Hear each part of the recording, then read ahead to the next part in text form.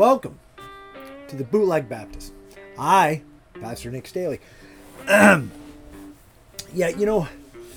Thought since I've got my, like I've mentioned, 13 listeners or so, or 13 watchers, whatever it is, I thought tonight we'd talk about something a little more practical, because I know in the last few weeks, me and my lead pastor, I'm an elder at One Life Church. I'm also like an associate pastor there too. I'm on staff, even though I work full-time job, plus I do that. So I do that part-time / full-time. I don't think you can actually pastor part-time. Kudos to all you bivocational pastors out there. It's not always an easy job. And then I do things like this, podcasts, do stuff for the church, but do a bunch of different things. A million things going at once.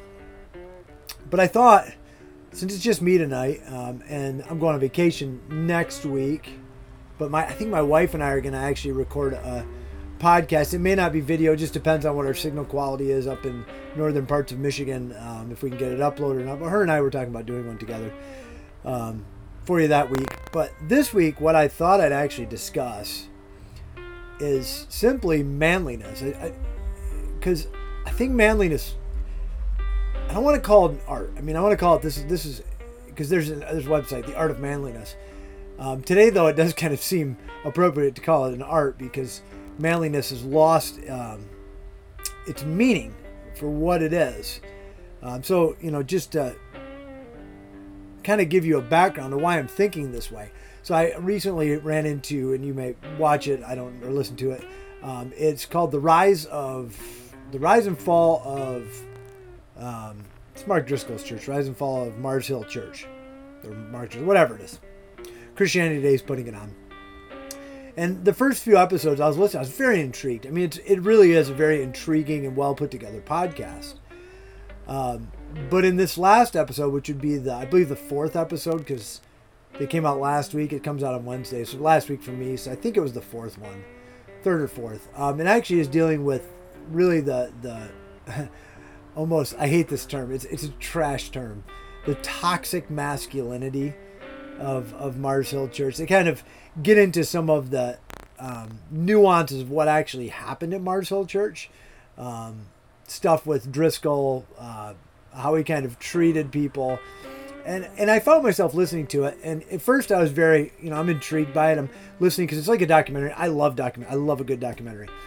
So I'm listening to it with intrigue. I'm like, man, this is good stuff. I'm just learning stuff like how I don't want to see my church fall.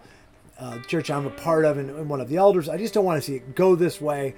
But I also know that the church, that One Life Church that I'm one of the pastors at, like I mentioned, we're actually a very masculine church. At the end of the day, we tend to be. We've talked to people. We've done some kind of, not self-discovery, but I'm just looking at what goes on around the church, what brings guys in. And we tend to be full of guys, like if you watched a few weeks ago, I had Corbin on with me, Corbin and Eric, but Corbin's a gun guy. We just tend to, these kind of guys are what tend to show up at the church, stay at the church, and get involved in the church.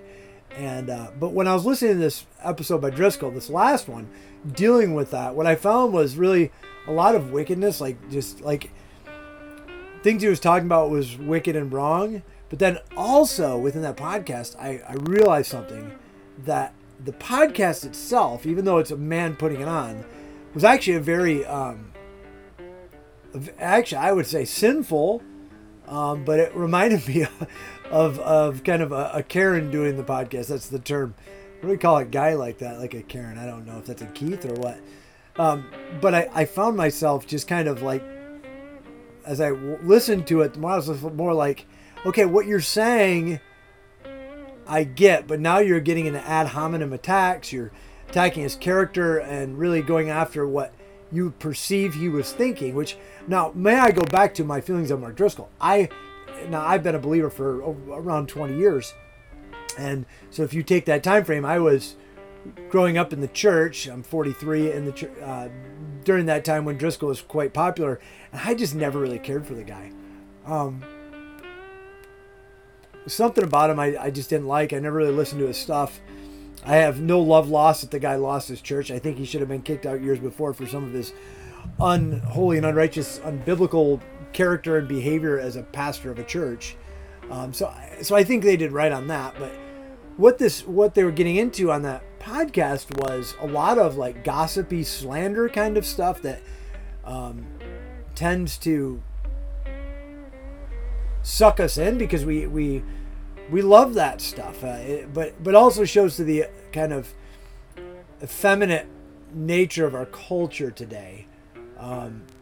And no offense, ladies, I'm sure some are listening, but women tend, guys can do it too, and I'm not excusing us, but women tend to get into gossip. It's just, if you look back historically, that's kind of what you see. It's just kind of what happens. It's a trend. Guys, we don't tend to gossip as much because we don't have as much to say, I guess. So it was dealing with that end of it and things that was talking about like sex and things he was saying, which, man, if you listen to it, yeah, he was saying, I mean, they do pull some audio in there. It was pretty nasty stuff, but it made me just go, there's some things he did get right from listening to this. There's some things he really got wrong. So he was kind of a pendulum swing. If you want to look at it, on one side, you have the very effeminate males, the guys who want to be girls, or the guys who are very, very effeminate. And then you have guys that are like overboard with it to the extreme. And that healthy place is really, it's not in the middle. It's actually just following Scripture and being what Scripture says. So I do want to warn you, if you listen to that, mind yourself, listen for the gossip, because I think there is, if we are to be biblical Christians, all things shall be established by two or more witnesses. And a lot of this is a lot of one witness hearsay kind of stuff. So just be watchful of that as you listen to it, guys, girls. Listen to it with if you do listen to it, just be wary. I'll tell you that. Don't get into gossip and slander that can happen with that. Deal with facts. And that's the part they do good at. But anyways, so it got me thinking about manliness in Scripture. So I actually went to, this is a definition from the 1828 Noah Webster dictionary on two terms that I think will help us, because going back helps us to understand kind of manliness and what it's like. Because I'm not saying I'm a perfect man. I'm not saying I don't have faults. I'm not saying I don't have sins. That I'm a perfect man or example. But I know Scripture tells us what it should be, and Christ was the perfect example of that. But in this, the definition of manliness that Webster gave back in the 1800s was this. So manliness itself, he says, it's the qualities of a man, which are, and he gives these as such: dignity, bravery, and boldness. Dignity, bravery, and boldness. And then the term manly, I found this is well helpful. It says manly, the term manly means becoming a man, which is firm, brave, undaunted. Also says serene and manly, hardened to sustain. So here's kind of a 1, 2, 3 of it. He says they're dignified. Manly is dignified, noble, stately, or pertaining to the adult age of man is a manly voice. I mean, we could say our young men have a manly voice. But this is it, not boyish or womanish, as a manly stride. I think those definitions a little bit help us to understand what manliness was, what it was, and what it should be. Which, if you look at those, I mean, right at that last point, not boyish or womanish, as a manly stride, that defines manly behavior. Not boyish. What's that mean? If you're not boyish, I think Scripture actually helps us with this one, which is 1 Corinthians 13:11 says, when I was a child, I spoke like a child. I thought like a child. I reasoned like a child. When I became a man, I gave up childish ways. What did he give up? Speaking like a child, thinking like a child, and reasoning like a child. But actually put that away and became a man. A man is the opposite of that. A man is a person that is not childish. Doesn't act like a child, doesn't reason like a child. A child's reason is very, very, it's not thought through. It's very brash at times.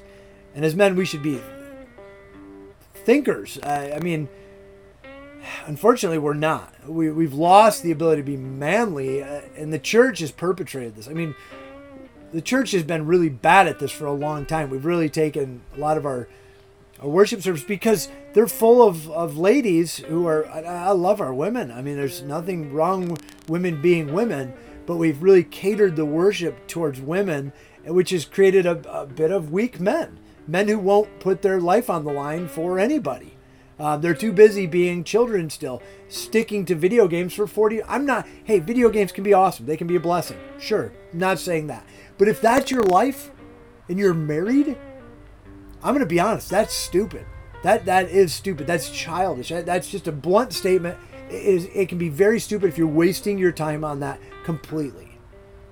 That's just true. I mean, I'm not going to say I didn't play games. I'm not going to say I haven't played games. Because growing up, I was a child of the 80s. I grew up with, in television, Atari, Nintendo, Super Nintendo, Sega Genesis. I mean, all those game systems coming up. And even when I was married, actually, one of the wedding gifts I got from some friends that were believers, which was a PlayStation 1 or 2. I don't remember what that was back in, you might know that, early 2000s. Well, I got to relight my cigar. If you listen to this, I'm smoking a cigar. And by the way, I'm just smoking a Maduro. It's from a local cigar lounge. It's their brand. And I'm drinking, I don't know how to say it, Zeeweek, something like that. It's actually a Polish beer. I find it very, very good beer. It's fantastic. Polish beers, I'm finding out, are pretty good. A guy I work with turned me on to it. But, I was lighting my cigars. I'm talking about my beer. But, when it comes to manliness, we've just lost this ability because the church has become weak in itself. It hasn't become a strong place. Rather, it's there to sing. And, a term is, Jesus is my girlfriend kind of music. It really has become that way.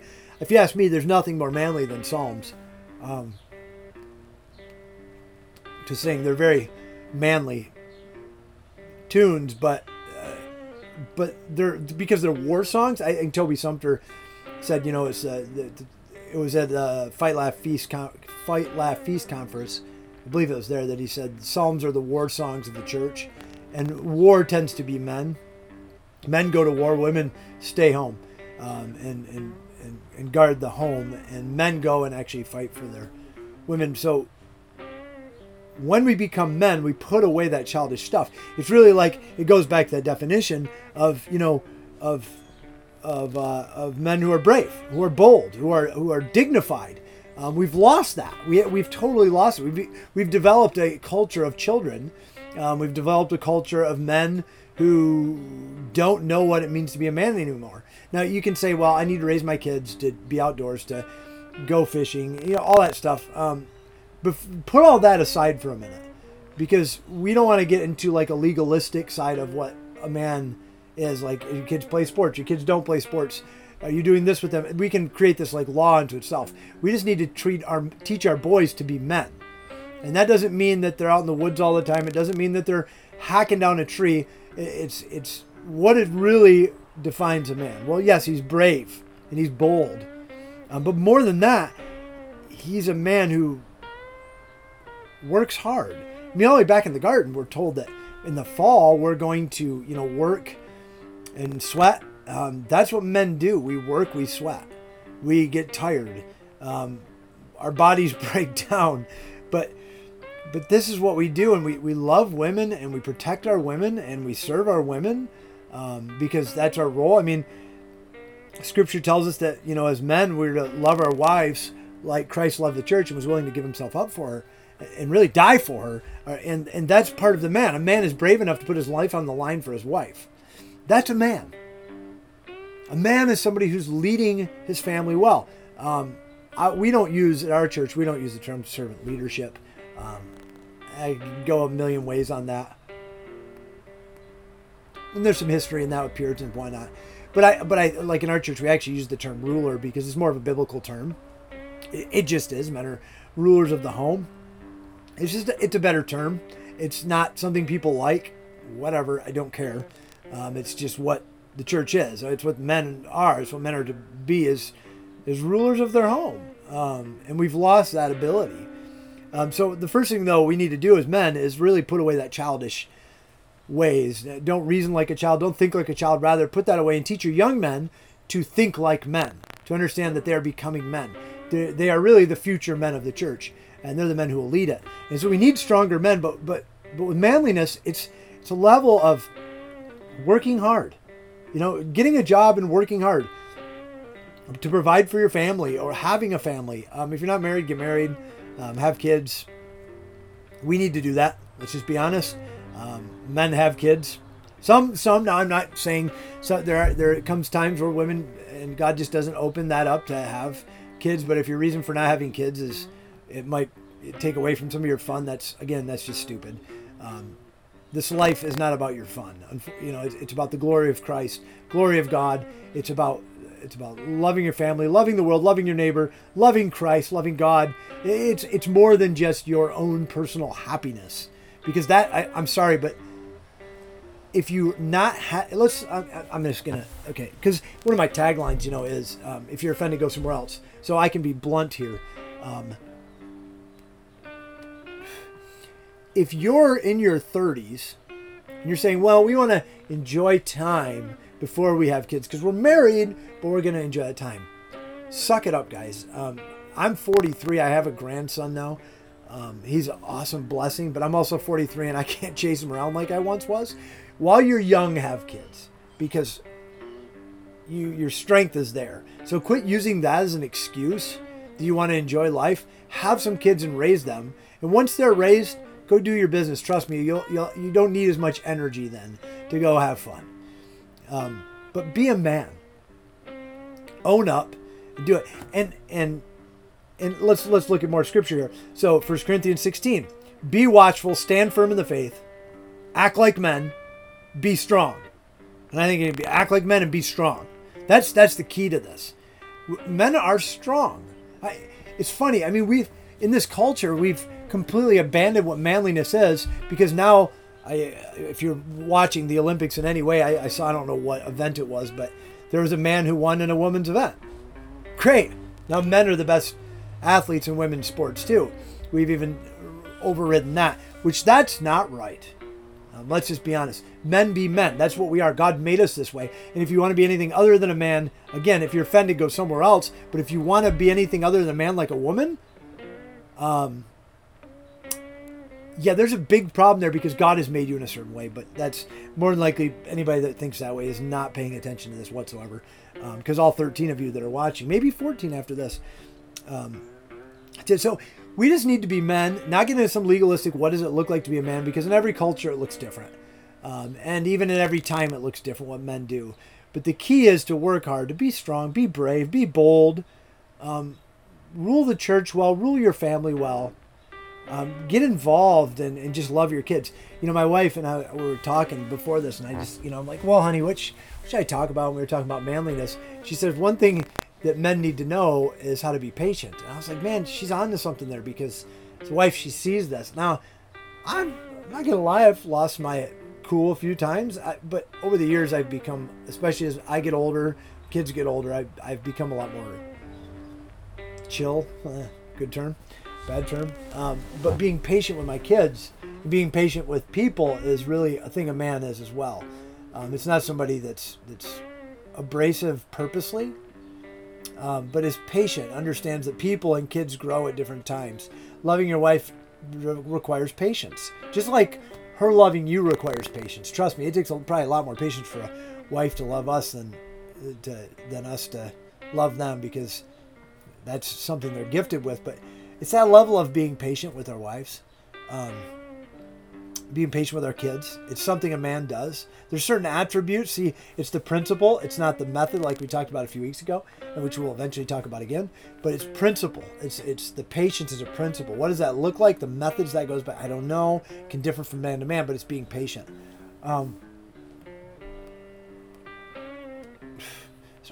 I know if you're listening to this, you hear stop every now and again. It's just me puffing on my cigar. But I think we need to get back to this, what biblical manliness is, and actually just go to what it is to be a man. So if I'm going to break it down, it's in strength, in our strength, guys, it's working hard and providing for your family. There's situations where wives work. There's legitimate situations there. I'm not going to knock that. There's plenty of situations where that arises. But guys, let's just be honest. Let's say you're making, I don't make this, I'm just going to throw you out there. Let's say you're making 6 figures. That's plenty to live on today. If you're up there making that good of money and your wife's working too, and you guys are really just working to serve your house, like literally the building, your house, you probably need to get a smaller house and actually spend a little more time with making sure your wife can be there for the kids that hopefully you have. If God's blessed you with a womb that's open and you have plenty of kids, then do your best to make sure they're not being raised by a daycare and public schools, but rather to be raised by mom at home. It's an ideal situation. It truly is an ideal situation. Scripturally, you can't get around that. That's how it's always been. Just within the last the last 70 years, 75 years, this has become a different thing where both people work. It's another story for another day. We need to go back to that. We want to change the culture and see the culture realize what God has made people to be, man and woman. We need to model it. And if we want to see what true families are and what biblical families are, again, we need to model it. If we're not modeling it, the world doesn't know what to do. And if they look at us and go, you're crazy for doing that, that's not our problem. We just be faithful to Christ, be what he is. If you want to look at the perfect example of manliness, look to Christ. Look at what he did. There were times he was very tender. You can look at, let's say, the woman who touched his robe and she was seeking healing and she just touched it. He was very tender with her. There are other times where he was really tough, where it came to people desecrating the temple and he's flipping tables. I don't know how true this is. Somebody once told me that area he was cleansing was like 6 acres in size. If that's wrong, I don't know. Even if it was an acre big, I think of a couple of tables. Reality is probably a lot more than that. He was cleansing it with a whip. So he was tough and he was tender, and then he gave, like as the perfect example, gave his life for somebody else. He literally gave his life for you and for me on the cross, securing our salvation. So that's an act of manliness, is giving. Look at what's going on in culture right now. Women, they're considering putting women in the draft. Guys, honestly, do we love our women enough not to put them on the front lines? Do we love our women enough to go, we would serve? Trust me, right now, if my daughters who are 14 and 15 years old, if there was a war that came about and they said, you know what, we're drafting your women. And let's say I'm 50 years old at that point. I would say, no, you're not. I'll go and fight and die. Not my daughters. That's not their spot. I'd be willing to do that in a heartbeat. I wouldn't even skip a beat to do it. Or my boys, I pray that my boys would go, no, my sister's not going. I will go in her stead. Or their husbands someday as they're married. We want to bring us back to manliness, about just being strong, being bold, not being afraid to stand up for what's right. And by what's right, it's not something culture is going to tell us about. Rather, it's something right by biblical standards, which you need to read your scripture to do that. Read the scriptures to know that. But we need to get back to manliness, of just the art of being men. To not putting our women at risk, but rather loving them. Putting our wives at risk, our daughters at risk, our mothers at risk, our grandmothers at risk. Rather, being bold enough to defend them. And being bold enough to defend them is saying, I love you enough to serve you and to give myself for you, of my time and my labor and everything I can possibly do to make sure that you can be this, as the CEO of the home, if I look at it that way, the man is, the wife is the COO and the CEO is there to go out, serve, so the wife can be at home and run the operations of the house. So we need to get back to manliness. I don't know that I give you a great definition there. I don't know if this even hits home with you, but I hope we can start restoring manliness as I guess, maybe I go back to that term art. I don't like it so much, but an art of manliness. Let's just call it biblical manliness, where we start understanding what it's like to be a man. That we're going to put away childish things, but we're going to actually act like men. We're going to do as Scripture says, and we are going to fight for our ladies. We're going to defend them. We're going to be loving, caring guys. I look at my own life. I'll give you a little bit of my story, a little bit behind it. Before I was a believer, actually, I met my wife. We met in Alcoholics Anonymous, of all places. But Corey she was, boy, how old were we when we met? I don't know, 19, 20 years old. She's a year younger than me. She's probably 19, I was 20. She actually had a son already. She had a kid when she was like 17, Garrett, my oldest son. And then she had Dennis when we actually met. I think she was pregnant at the time with Dennis. We met, we dated. I became a Christian, but within that time, one thing that I did, and I was an apprentice electrician at the time. Anyways, I was converted. We got married when we were like 22, 23. But ever since that day, I mean, I was making, funny to look back, this was a long time ago. I think I was making like $15 an hour, maybe, as an electrician. Not a lot of money, but we decided back then what was best for her was to be with the kids. And man, we lived, it's funny, we lived in the hood of Flint, Michigan. Not in a great neighborhood, but it was what we could afford. And I worked my butt off. And because of those times, I've had multiple back surgeries, procedures done, foot surgery, knee surgery. I mean, you name it, I've had it done. I've actually got a battery in my back that helps control pain, but I don't skip a beat. And I don't do it because I'm not putting myself on a pedestal. Rather, I'm just going to point this to Christ because of what's been instilled in me through Scripture was, despite all the things that have happened to me, all the different surgeries and pain and the things, like I can't go back to be doing physical labor like as an electrician that I used to be because of all the problems I have in my back. That don't mean I can't work, and I work my butt off for my family. I come home tired. I don't sleep a lot of nights. I sleep very little, but I work my butt off to make sure my wife can be there for the kids, and she's there for my grandkid. And hopefully someday I will have a plethora because we have 6 kids.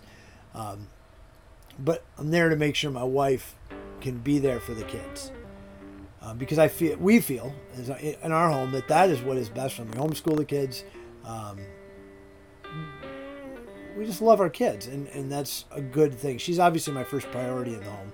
She's my love, my life, my wife.